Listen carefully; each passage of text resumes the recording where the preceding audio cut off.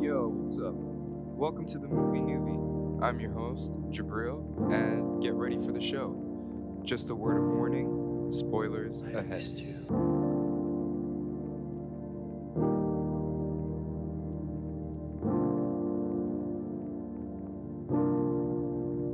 I've missed you.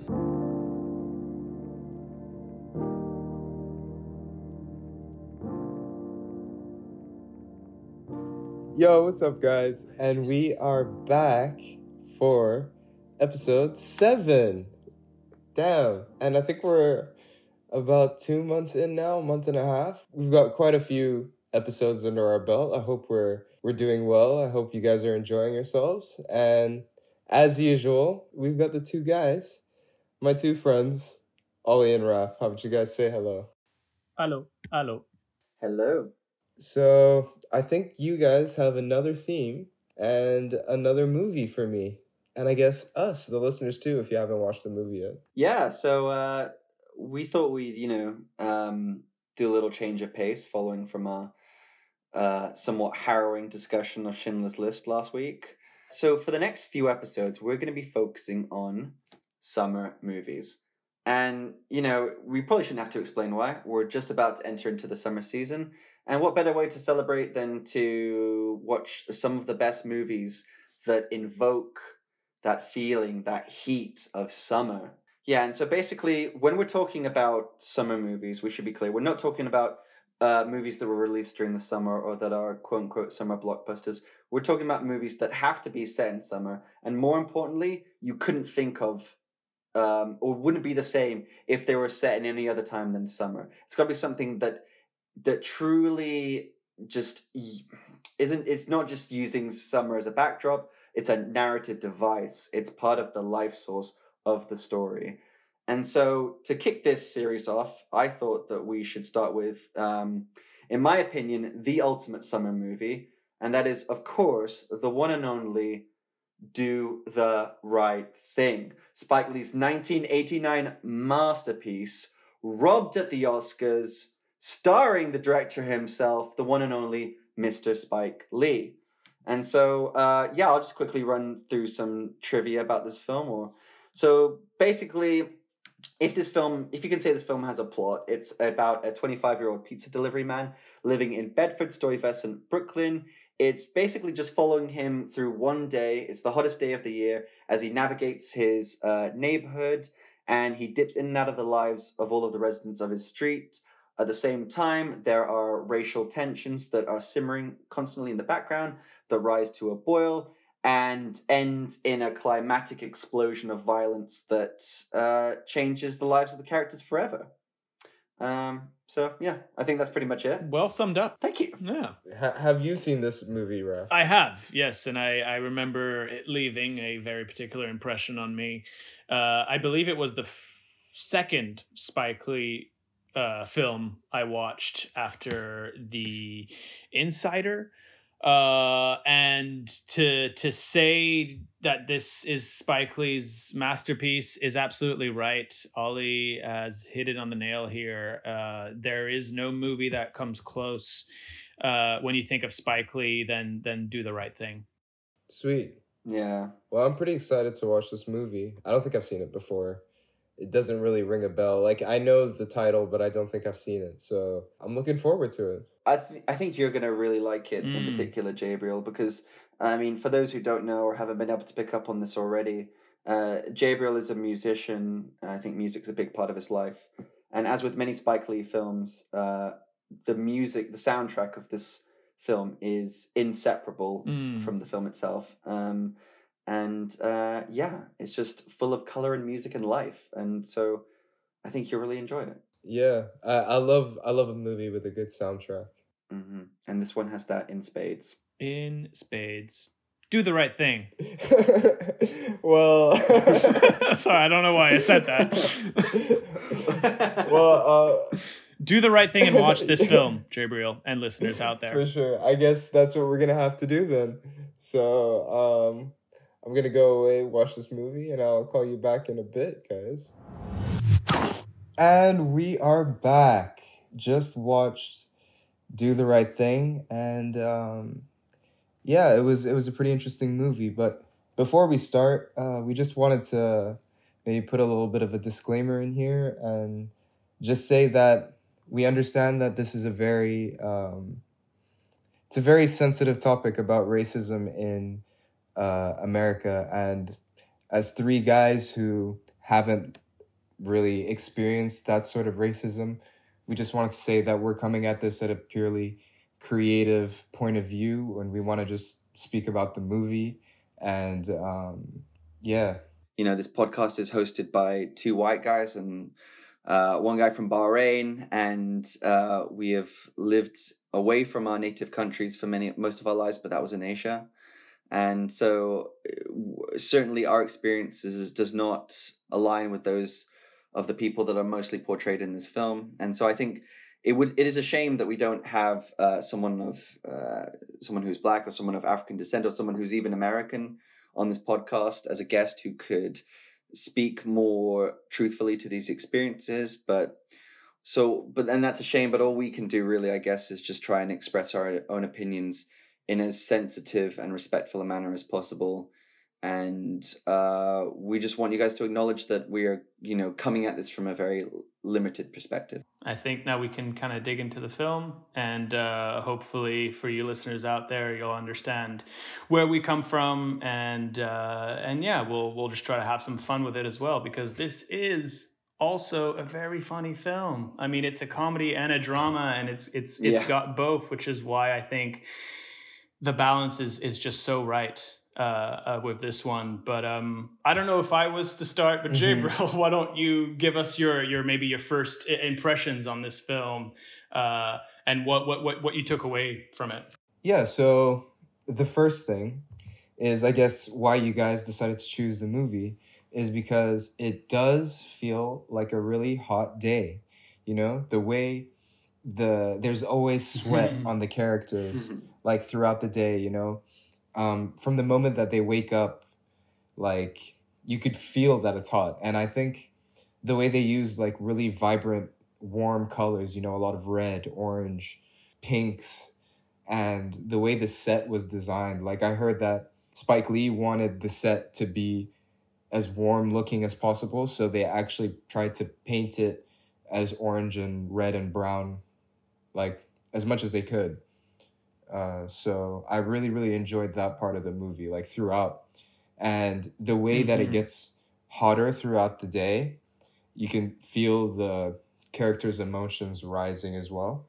And I don't know, I just compare it to myself. Like, yeah, when it's really hot, like it sucks, like I can imagine you guys remembering Singapore when it's just a really gross, humid, hot day, and it's hard to have a cheerful mood, so yeah, I it's kind of like do you ever have that thing where you don't know why, but you feel really irritable and you're really short with people, or you're just in a bad mood, and then you realize later that you were just hungry because you have some food, and then all of a sudden you're in such a better mood. And I think you can get that with like hot weather as well, or like really hot, humid, sticky weather, where you're just walking around and you haven't diagnosed the issue yet, but you just know that you're kind of pissed off. You're going to be your tempers, you're a lot more short-tempered than you usually are. And then you realize, oh yeah, because I was physically uncomfortable. I was just, sweat pouring out of my skin, and I just felt like I was walking on a barbecue the whole day. Yeah, and I think we can relate to maybe some of the heat in this film just because we grew up in Singapore, where it's, in a way, it's constant heat. Mixed in with humidity. It's kind of that tropical heat, which could be a little different, but there is that relatability of we were sweating every day when we lived there. At least I was. I mean, I had, palms of sweaty mom spaghetti up in here, but it was one of the main aspects. And I think Ollie chose such a great movie to start us off with kind of this summer theme with Do the Right Thing. Because you're right, Jabril, it so explicitly shows you how hot it is in this film. Not just with the makeup department that, makes sure that every character is sweating throughout the day, but also the warm colors, the tones, everything. Like, I don't know if it was just me, but when Mookie took a shower, did you feel yourself cool down? because like you could tell his mood, you know, his Yeah, mood in the absolutely. shower was so like vibrant and bright, and then like for the rest of the movie, he's like, "Come on, man, like just Yeah, where's my money?" yeah. Like, Yeah, absolutely, that's absolutely. true. And I don't know. I mean, I appreciate what you're saying, Raf, as well. But like, I think this is an interesting movie to talk about when we're trying to talk about summer movies, because on the one hand, also just clearly, as we've discussed, it evokes the feeling of a hot summer's day really well. But it also shows a different side to summer, or a different experience of summer than we might be used to, or what we might commonly associate with the season. Like, I think when we think of summer, we think of, break from school or from work, holidays, beaches, barbecues, maybe a bit of it gets a bit too hot sometimes, but just generally like leisure, right? Yeah. But I mean, I don't know why, but just thinking about this movie, I'm thinking of, do you guys listen to Chance the Rapper? Yeah. Absolutely. Yeah, so his mixtape Acid Rap, his like breakthrough. yeah. Yeah. So he's this track in it, and it's called Paranoia. And I remember that I think it's like in the lyrics, he's talking about how it's summer has arrived in Chicago, and you have like the sound of, I think, like children running around the streets and playing in the background. But the whole song is really dark and foreboding, and he's speaking from a place of paranoia, because in Chicago, statistically, when it's summertime, there's more murders or like gun violence than there is for the rest of the year, because people are out and about the streets, because it's hot, and because I don't know what are the factors that are involved, but it's just it's a sign of things to come in terms of violence. Yeah. And I guess that's maybe what Spike Lee's coming at here. He's showing that summertime, when no one's at work and everyone's out of their homes, and when the heat is up, that's when shit could go down. Absolutely. Yeah, and I feel like we come from a point of privilege where, yes, it is leisurely, or summer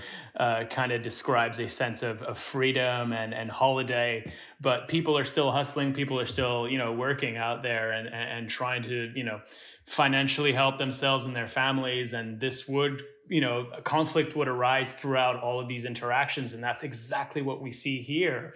And I think the strength lies in all the characters that Spike Lee has created, because the way they interact with one another and the way they are by themselves, you grow to love them, you grow to hate them, you grow to feel for them, and all of their interactions that they have, because they have a job to do. Most of them, others are leisurely having a stroll or a conversation, and it's that interwoven kind of community feel that gets you to join along with this movie and with this script. Yeah, absolutely. I think what's really effective is the use of, I guess, literal and figurative heat, like there's heat within the emotions and the interactions between the characters, and there's also literal heat in the temperature of the movie and the way it boils up to basically the finale of the movie is I don't know, done in such a very intricate way, with the way the movie is filmed.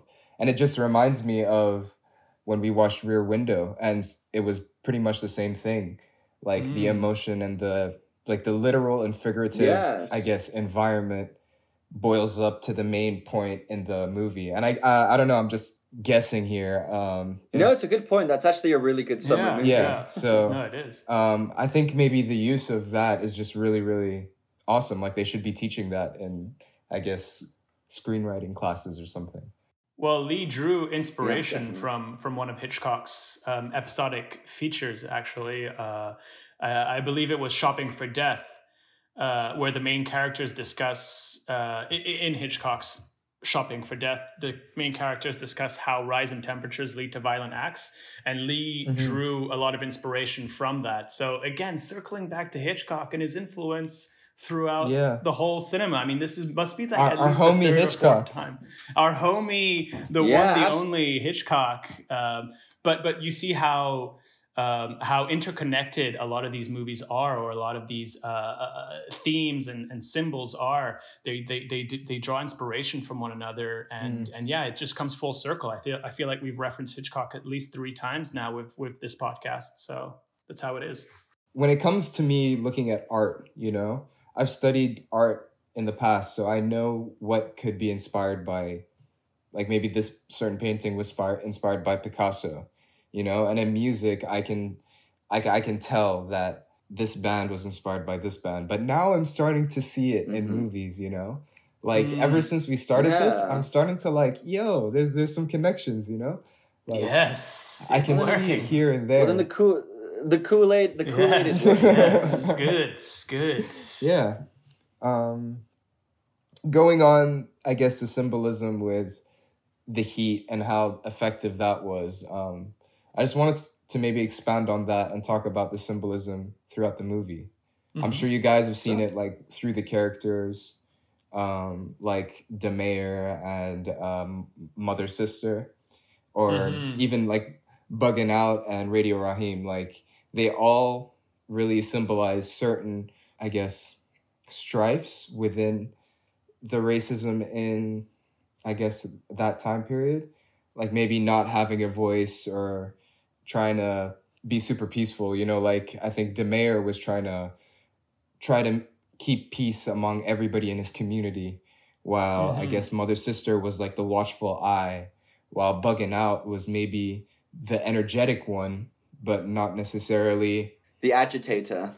Exactly. Yeah. And his name was Bugging Out, you know, like he was bugging out throughout the movie.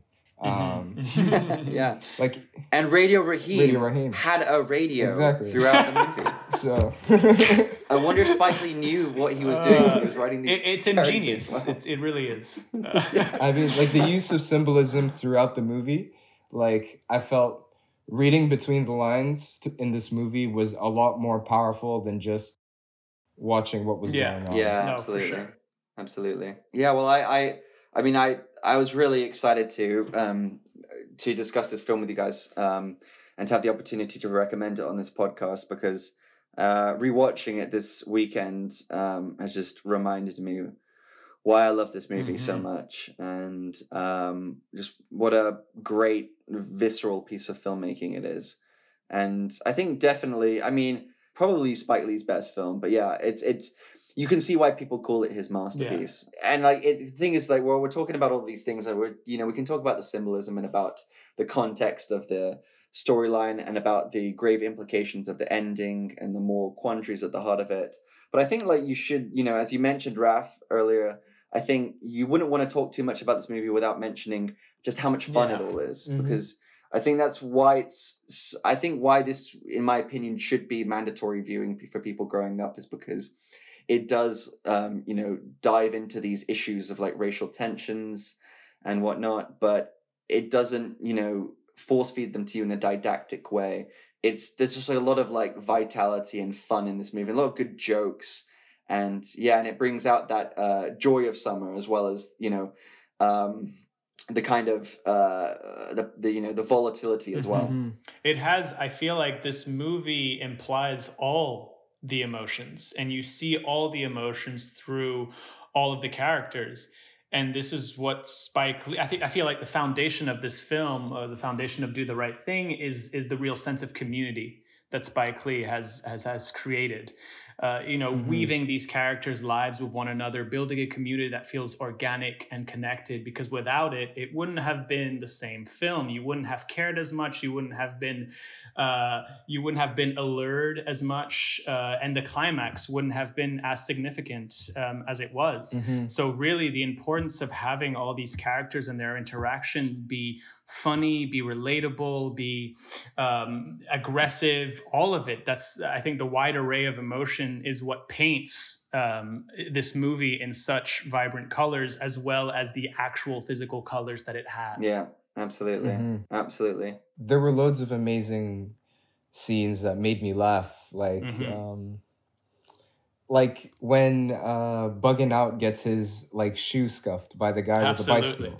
Absolutely. That was, I found that really funny, because like I can imagine myself getting like really pissed off. Like I would be super pissed if that happened. Like, you get a fresh pair of white trainers, and then somebody just runs over it with a bicycle. Like that is one of the worst feelings, I think. And that's why I personally I have like one or two pairs of white trainers, and never wear them Yeah. out because I'm afraid of that happening. Like that would ruin my day. Yeah. But I And found that so you funny. shouldn't feel that way about shoes. Yeah, absolutely. And I think like a really funny piece of a little joke as well is just how the guy who with the bicycle who runs over his shoe, Mm-hmm. you know, who isn't, you know, like totally blameless, but is also, you know, kind of like he shouldn't be, you know, getting berated just for that anyway. But it's like you can see that the others are like sort of like bugging out on. But anyway, that character, the one with the bike, he's wearing a Larry Bird like basketball t-shirt. And Larry Bird, I think like at that time, I don't know a lot about basketball, but I do know that he would have probably been like, if not the only, like one of the only super well-known white basketball stars. Wow, I didn't know that. I didn't know that at all. Wow. Yeah. Like one thing is like Boston and New York, the New York Knicks during the time really had like a strong rivalry. Like they hated each other. And I'm pretty sure Spike Lee, why would you wear a... Spike Lee's a huge Knicks fan. I think the biggest Knicks fan. So I think the effect of having that Larry Bird shirt, like to show the pure hate that they have towards that man for doing something like that. Like I thought that was really good. Yeah, no, absolutely. But like another funny scene I think is when they break open the fire hydrant on the street, because I think that's something we've seen in movies our whole lives growing up, but I don't like fire hydrants aren't a thing in the UK. I mean, they weren't a thing in Singapore. I don't think they were, right? Like I don't think I've ever seen a fire hydrant. No, there are fire hydrants. There are fire hydrants in like everywhere, but the public won't be able to just like open it, nor do people do that in those countries. Like I'm sure in Singapore you probably get a fine. But in Singapore we have swimming pools. They don't look right? like. So. Yeah. But like I don't. The fire hydrants that you see in like American movies in those classic summer sequences where they burst them open and all the kids are running through the fountain of water. Those like big red fire hydrants that dogs pee on. I never see those anywhere. If I'm not wrong, in the UK they're either hidden in underground think, or like within a wall of a building, or there's like a box over. Yes, I think you're right. Yeah. Yeah, absolutely. But yeah. So these are the kind of things that we can't really relate to on a human level because we've never even just experienced that kind of fire hydrant. So but that is the key experience we're not ready to hear. Just look at that fire hydrant and see if you can relate to it. No, but it's but there is so many movies use that kind of trope, right? And whether it's an actual reality, which I'm sure it is, it's still such a rejuvenating scene because not only one, it's a symbol of water, you know, thirst, quenching, all of that, but it's summer, so you want to get wet, you want to have water on your body because it feels so good. Yeah, and the idea of like you know, I mean, I have to assume that doing the opening a fire hydrant when there's not a fire is illegal. Like you're not supposed to do that. Yeah. But everyone's just partaking in it anyway because they just need anything, whatever relief they can get from the unbearable heat, and like how everyone just dances through the water, and even you know when they spray that guy in the car, I just think even though it's you know. It does result in like the police getting involved and kind of a conflict coming out of it. It's kind of inconsequential and it's just fun. Absolutely, and those are the scenes that really alleviate some of the tension that is threaded along this film. And I like to think that the tension is a lot like the tension that rises in this film is a lot like a thermometer, right? It measuring each individual's aggression towards one another, just as this particular summer day gets hotter and hotter up to boiling point. So all these little scenes of comedy, of fun, really help kind of elevate the insufferable tension. That if it was done without, you would have been succumbed with all this drama and all this tension. It wouldn't have worked as well. And another interaction that I love so much is the mayor and mother sister. I mean, their interactions are some of my favorite scenes. Even the very beginning, their first interaction when he says, "Why do you always have to like hate on me?" You know, it's just those little things are what make this movie so human. And that's one of the few silver linings at the end of this film, because you know there's an unbelievable tragedy at the end, and so it's a pretty dark ending in many respects. But you get that that reconciliation or that between the characters of mother, is it sister mother? And Yeah. Mother, sister, mother, and and mother, sister. Oh, mother, sister, and DeMeyer. Yeah. Who, and this is really cute. Those actors were married in real life. Okay, yeah, that's for like 50 years. I thought so. Yeah. And I just love that character of the performance. Sorry, that Ossie Davis gives as DeMeyer, because I just love how both in his performance and in the writing from Spike Lee, I love that they took this character that could have been in many other films. It has been like a one-note joke, like, oh, let's laugh at the town drunk, the neighborhood drunk, who will do anything, including giving money to a kid just to buy him beer.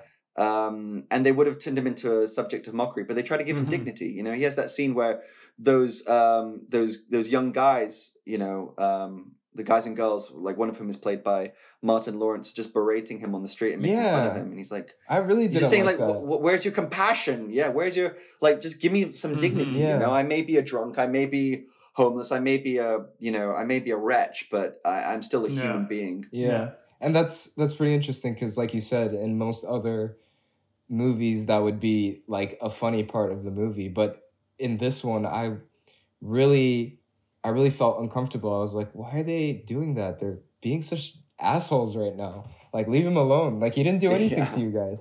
You know, like I was really, I was pretty sad about it. I was like, man, leave the guy alone. He didn't do anything. And you see, like, these confrontation, these conflicts aren't just I guess, for lack of a better word, black and white. There is so much more to it, because this community doesn't just hate on they're not singling out a particular ethnicity or particular people, but they're conflicting and arguing amongst each other, amongst one another. It's not just oh, there's Sal's business and let's hate Sal's business. There's the Korean grocery store and let's hate on the. It's all, they're all kind of like taking part in having a piece of the pie, and I feel like a lot of it comes, at least from what I took away from it after watching it again, is the sense of entitlement that a lot of these characters have. For Sal, it's his business, and for Raheem, it's his radio. For Mookie, it's money. He always wants that money. And there's a bit of that entitlement that goes around. A lot of I want this, I need this, and I feel like that is also paints the backdrop of the summer heat of, like, I want this, I want water, I want money, I want my business to thrive, and it breaks down once obviously Mookie throws the trash can, or once Radio Raheem dies. There is no more I, it's all we, and it's all chaos. I think that's such a good point, but you're right. And also, like, summer is it's a season of desires, and like your desires just come to the fore, what you want, like your most base desires. And you're right, absolutely. Everyone basically is trying to, stake their own. They're trying to stake their own place, fend for community. themselves, right? And what's weird, the film goes to such great lengths to point out, to have these characters point out the differences in terms of their ethnicities, their cultural heritage, their background. But what this movie goes to show is that there's no way you could put all these people together in such a small confined space as like a neighborhood street and not have them all play a pivotal part in each other's lives, regardless of if you're Italian American, if you're African American, if you're Latinx, or if you're Korean American. You're all part of the same ecosystem, and you feed off one another and you provide for one another. And the failure to recognize that does play a part in, helps to set up the climax. And I feel like, and that, actually, that's I couldn't have said it better. All right, see you guys. See you next week. I was just going off what I was going off what you for said. Sure. But you've just expanded it to where, like, kind of I wanted it to go. So thank you for that. No problem. See, this is why we work so well together. I love you. I love you. So how about But yeah, but talking more about Mookie and his character. What did you guys feel about? Did you guys feel like he was the kind of the central, the mediator for a lot of these conversations and the peacekeeper? What was your take on his whole character? I guess maybe Jabril. I don't know.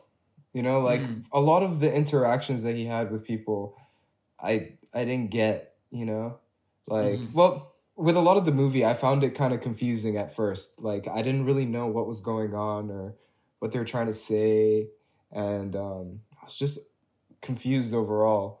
But then when I started... I think I know why...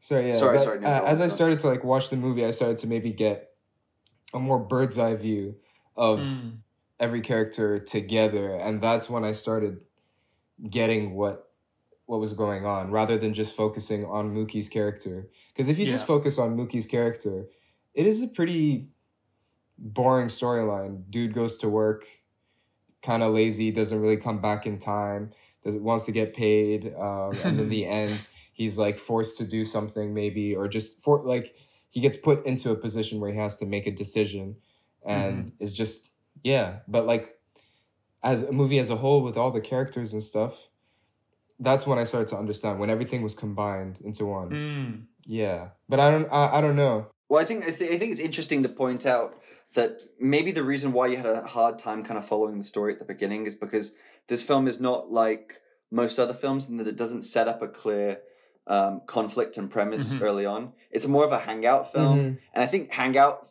that idea is going to come up again in our discussion of summer movies. Because there often isn't a lot going on in summer. You're just kind of relaxing. So yeah, like maybe just because you were wondering where like the where the story was taking you, or what was the major conflict, but instead it just keeps hopping between these different scenes, essentially like these vignettes of these different little pockets of this community just kind of interacting with one another. Yeah, and often just having conversations. Like, I feel like it's because of my experience not really being familiar with that kind of like community. I just didn't really get parts of the movie. I just put it off as like, oh, this is just a very artistic way to try and explain something. Like the love-hate scene, like the punching with my right and my left. Like, oh yeah, I love that. I was like, this is cool, and I like what's happening, but what? Like, I was confused. Or even Smiley's character, I found it confusing. I was like, what's the purpose? But then in the end, like, I realized that, it's to show what a community like that looks like. And it's a reflection of maybe other people's communities throughout the United States, and maybe questioning each and every person within those communities. Are they doing the right thing? And that's what I realized later on, rather than while watching the movie. Like, while I was watching the movie, I was just like, what's going on for half the time until the ending. Yeah. So would you say that held you back from enjoying the movie as you were watching it? It just made me like focus more on like the film, like, like the angles of the way it was filmed and the soundtrack, and I really liked the wardrobe. I thought like they all were like dressed really, really cool. Like Sal's shirt, Bugging Out's shorts, I thought those were really cool. Like Mookie with the Dodgers jersey, like I thought like the wardrobe was cool. The way it was filmed was really cool. Like, I focused more on that rather than anything else, and I still enjoyed the movie a lot, and like it was pretty comedic. And but to carry on with the costume design, there was a specific reason why they all looked like they did, and that's because Spike Lee and the costume designer wanted to specifically choose to represent their attitudes with these racial coded clothes. So a lot of it is very specific and very detailed, which is like good eye on spotting that and noticing that. Yeah. I mean, there was like multiple instances during the movie where I was like, I want that, I want that, I want that. Like, I just really well, like I think the that's wardrobe. That's also because like isn't that also because like 90s in particular early, I know this film was short, late 80s, right? 89. So it's 1989, right? Okay, so but that kind of late 80s, early 90s aesthetic, like particularly in sportwear. Yeah. I think has been making a big resurgence in the past 5 to 10 years, absolutely. right? I mean, it seems that way to me anyway. So I could understand why people would watch this movie and really hone in on the fashion, as just like, because I think we identify a lot with it. What really made me like this movie is that era of hip hop is probably like my favorite era. I loved the music that came out of that time. Like NWA, like there was like the gangster rap on the West Coast, and then there was like the more intellectual stuff coming out of New York, and even just like the b-boying, and then the wardrobe, like the way they looked. Yeah. I just love that time period of hip hop. Yeah, So, Wu-Tang Clan, Public Enemy, LL Cool J, like all of them. Yeah, well, where do you guys fall on? So we obviously, I mean, Public Enemy play a massive part in this film because I think the leitmotif of the entire film is the song "Fight the Power," and so which you probably, I mean, to be a really brutal drinking game to just do a couple of shots every time that song appears in this movie.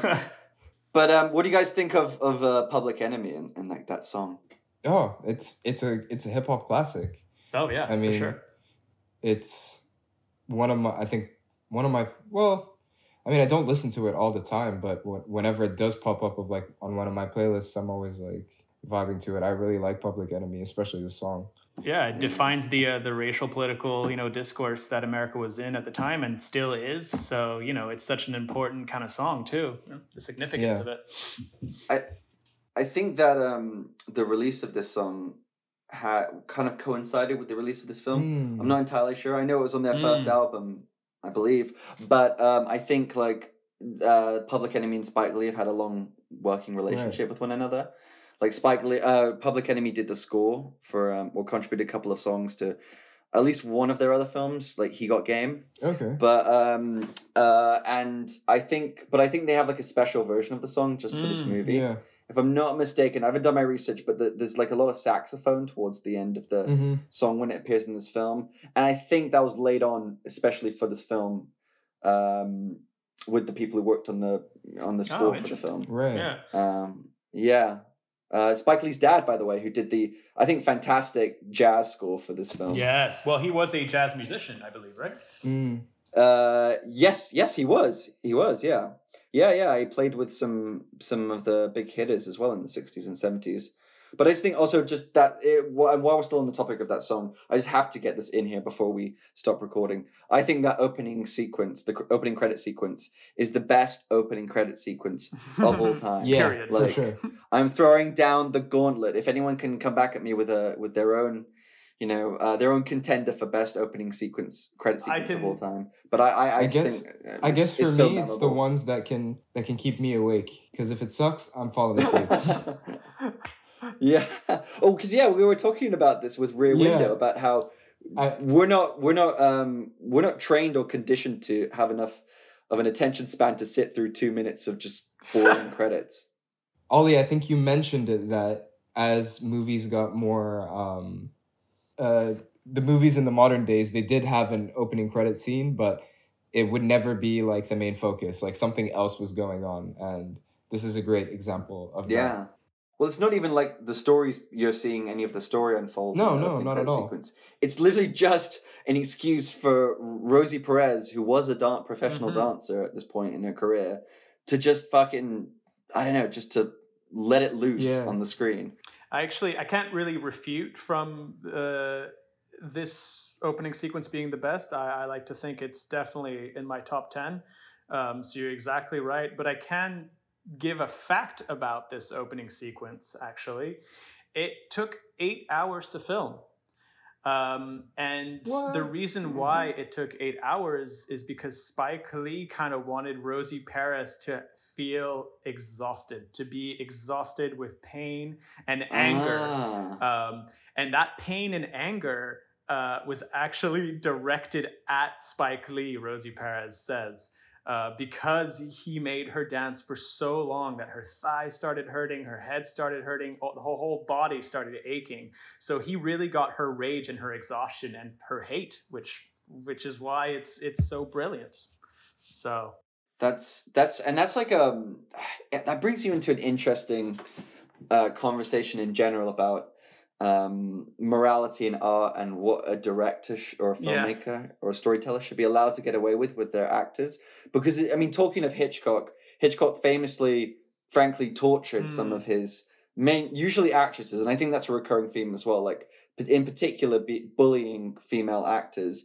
In order, and sometimes you can make the argument that by doing that, it has brought out the best performance they could get. But does that justify the actions? Like with Stanley Kubrick in The Shining, he picked on and tortured Shelley Duvall, and she gives an astounding performance in that film. But does that make it right? And and I'd also I would like to hear your guys' opinion on this, but I'll just quickly mention as well that speaking of Rosie Perez, this would not be the only instance of her being mistreated, I think, on the set of this film. I think I know exactly what scene you're about to mention. Mm-hmm. But I guess we can talk about that in a second. But I'd like to hear you guys' thoughts just about this whole issue of what a director should be allowed to get away with. Like for me, oh wait, you know what? Actually, Raph, you have to go because you're the actor here, and I want to know your opinion on this. Thanks, guys. Appreciate it. No, but I as an actor, especially coming from theater, I like to think that a director. And then again, I'm a male, heterosexual, white, actor, so there is a lot of controversy surrounding directors pushing female actors to a breaking point. But I guess for me, where I stand on this is, if a director wants to push me to the limits, I like to think that is to an advantage for me to get the best results for myself and for the movie or for the play that I'm doing. Especially in theater, there's a lot of extraneous, exhaustive moments that lead to that moment, especially in theater, because you're on stage for what can be 2 to 3 hours to 4 hours. So to get to that point is maybe less difficult because you can push yourself to that point, whereas in film you kind of have to get there right away as you record. So there are a few techniques that are definitely controversial, and have to be and you have to be careful with a director giving you specific notes or giving you berating you with this push and this exhaustion. But where I stand, sometimes I like to have that. But yet again, heterosexual white male, so I don't know when it comes to females. Yeah, that's definitely something that's controversial. Like, for me, I think there has to be a line drawn somewhere.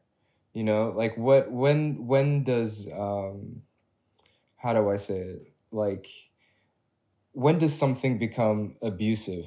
That's my issue. Like, if I do understand that the director is trying to do their job, but when does that interfere with the actors? Like, I don't know. Like, when does it become more abusive for the actor? There needs to be a dialogue. Just because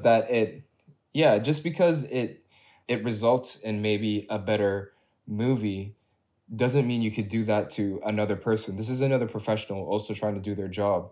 Like, if you're working at a normal desk job, if you were subject to that kind of thing, that could be seen as bullying, which that's another conversation as well, the abuse that comes from those kinds of jobs. But like, you should definitely take into account the actor's point of view. I don't know.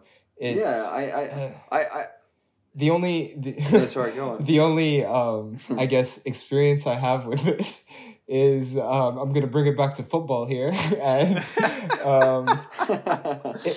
some coaches, right? Some coaches will treat you like a son.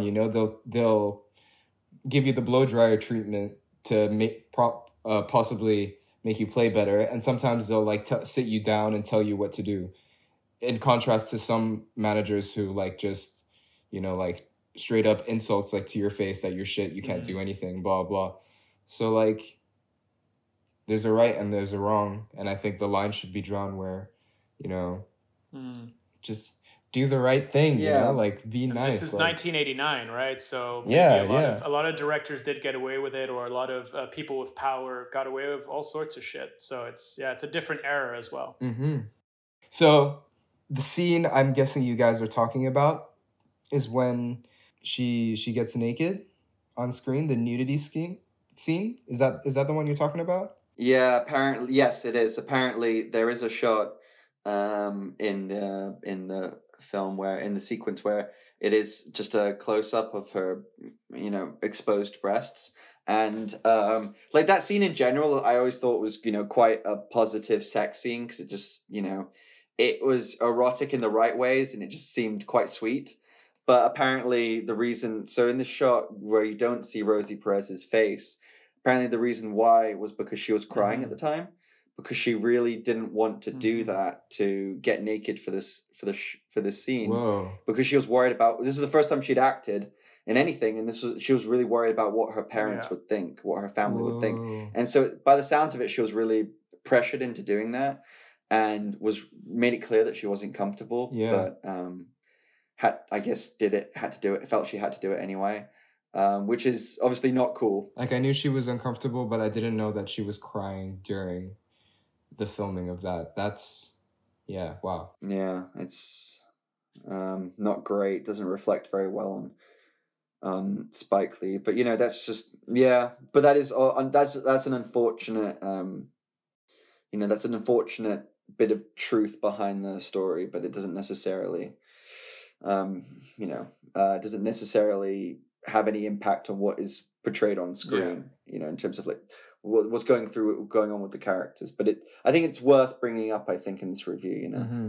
I say we move on to the final act before we close this down, because we haven't really talked about it. For sure. But yes. I like to think when you come towards the climax of this movie, there's a desperation with this final act. I mean, at least for me and maybe some viewers out there, you so desperately want them to solve this in another way, a different way, to come to terms with their rage and aggression, to simmer down and resolve their indifferences. But inevitably, chaos does ensue and a riot is sparked, because enough is enough. And I like to think that I think doing the right thing it's not about that. It never was. It was just about, for me, enough is enough. And that's where I take my stand on it. Yeah, Jaber, what do you think? So, this movie came out towards the end of 1989, was it? Yeah, I believe it was. I don't specifically remember the July. Yeah, July 1989. Yeah. Okay. So I might be wrong here, but I believe this is the same. It's around the same time that that Central Park incident. I think it's the Central Park 6, where 6 Central Park Park 5. Yeah. I think this was around the same time. So yeah, late I guess 80s. I want to say. I guess emotions during that time in New York were at a boiling point. So. Well, people thought there was the release of this film would incite riots, Wow. which was itself like a pretty racist. Yeah, people were really worried that this film would be interpreted as completely advocating for violence, and that viewers would not be able to restrain themselves and would just start, rioting after seeing this film, which didn't happen, of course.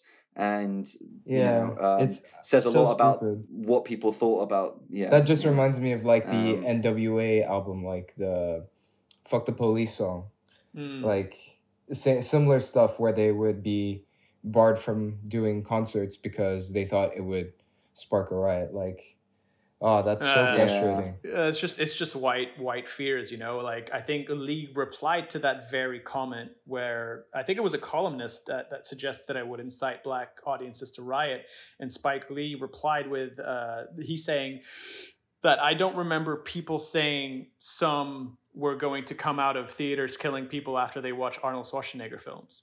Like it's that exact same contrast of like there's this big fucking white Caucasian Austrian actor killing literally probably 10 people per like every 10 minutes, and yet you're not. No one's going out there with a shotgun saying "Hasta la vista, baby." It's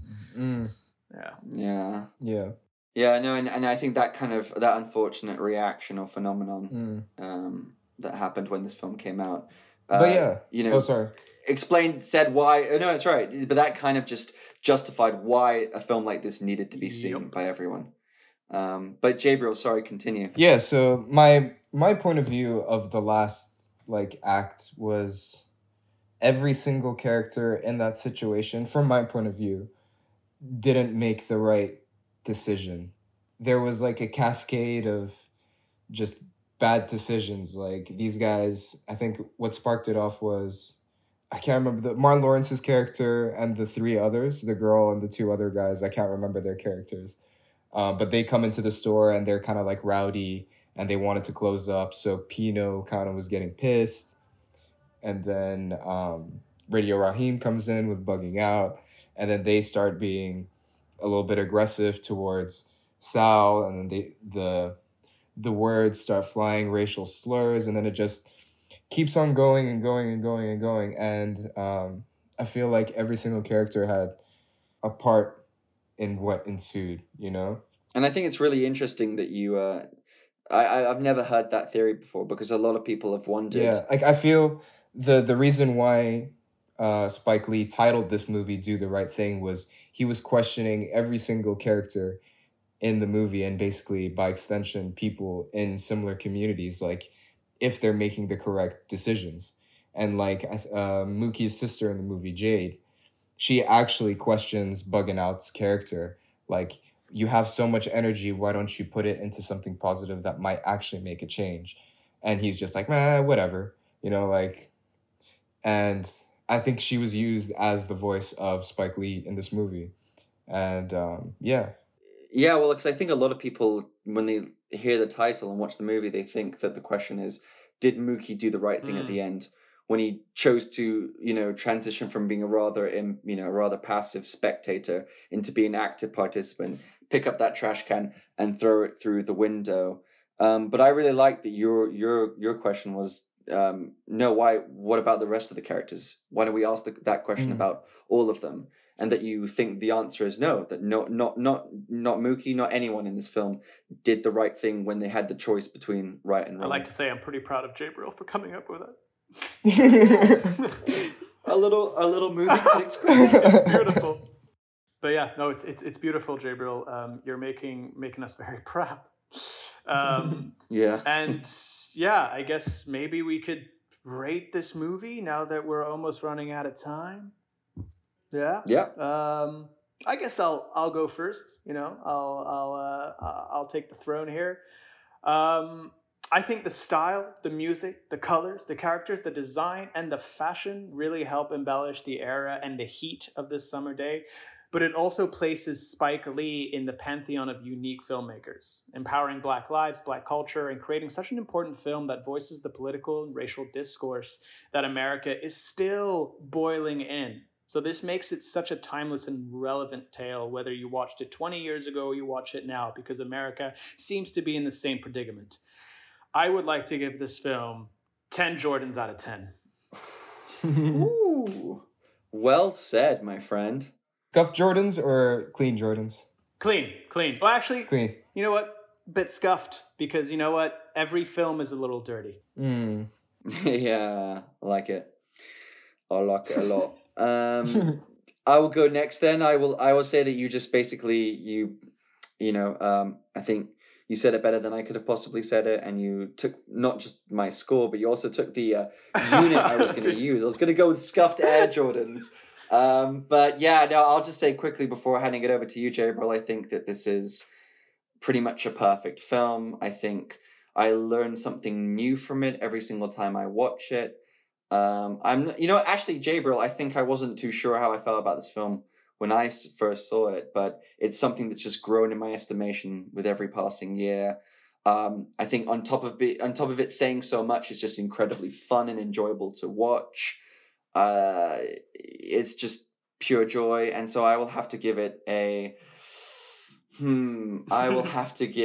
10 fire hydrants out of 10. Fire hydrants! The things we don't know about. Because fire hydrants, I just think they represent the indecipherable, uncrackable, just center at the heart of racial injustice that we just will never understand and never know. Never get it. We'll never be able to relate to it. Oh my god, what is coming out of my mouth? This is absolute nonsense. Jabriel, please save me and give me He's drowning in a fire hydrant. of really poor metaphors. Okay, so this is the first time I've ever seen this movie. I thought I saw it before, but no, 100% first time I've seen this movie. And I do agree with you, Ollie. I do think that whenever I get like a chance to do a second watch or a third watch, and it'll probably grow on me even more and more and more. But like you said, Raph, so many cool things in the movie, like the wardrobe. I love the color palette of the movie. Let's say it was just done so well. And like, I live in Bahrain and it's so hot right now, and I have to turn off the air conditioning because it's gonna make this podcast sound like shit. So I really feel the heat, But yeah, so at the moment, let's say my grade is gonna be tough. Okay, I'm gonna give it 9 out of 10 Famous Sal's pizza slices. Nice, I like it. Nice, nicely done. Great chat, everyone. That was beautiful. Cool. Let's do this again. All right. Yeah. Yeah. So you send us off then, Jeremy. Yeah. So as usual, you know what to do: like, share, subscribe, 5 stars, comments. You know what to do. Follow us on Facebook and on Instagram. I don't know if you've done that already or not, but please do. And I think that's pretty much it. It was wash good your hands. Oh yeah, wash your hands, please. Try and be clean. It's the summer. We wanna have a good time. So I guess we'll leave it at that. Great talking to you guys as usual. Love talking about movies, and catch you guys soon. Bye. Hey guys, if you like the show, don't forget to check us out on Facebook and Instagram. You can find us on both @TheMovieNewbie. Thanks for listening, guys, and catch you soon.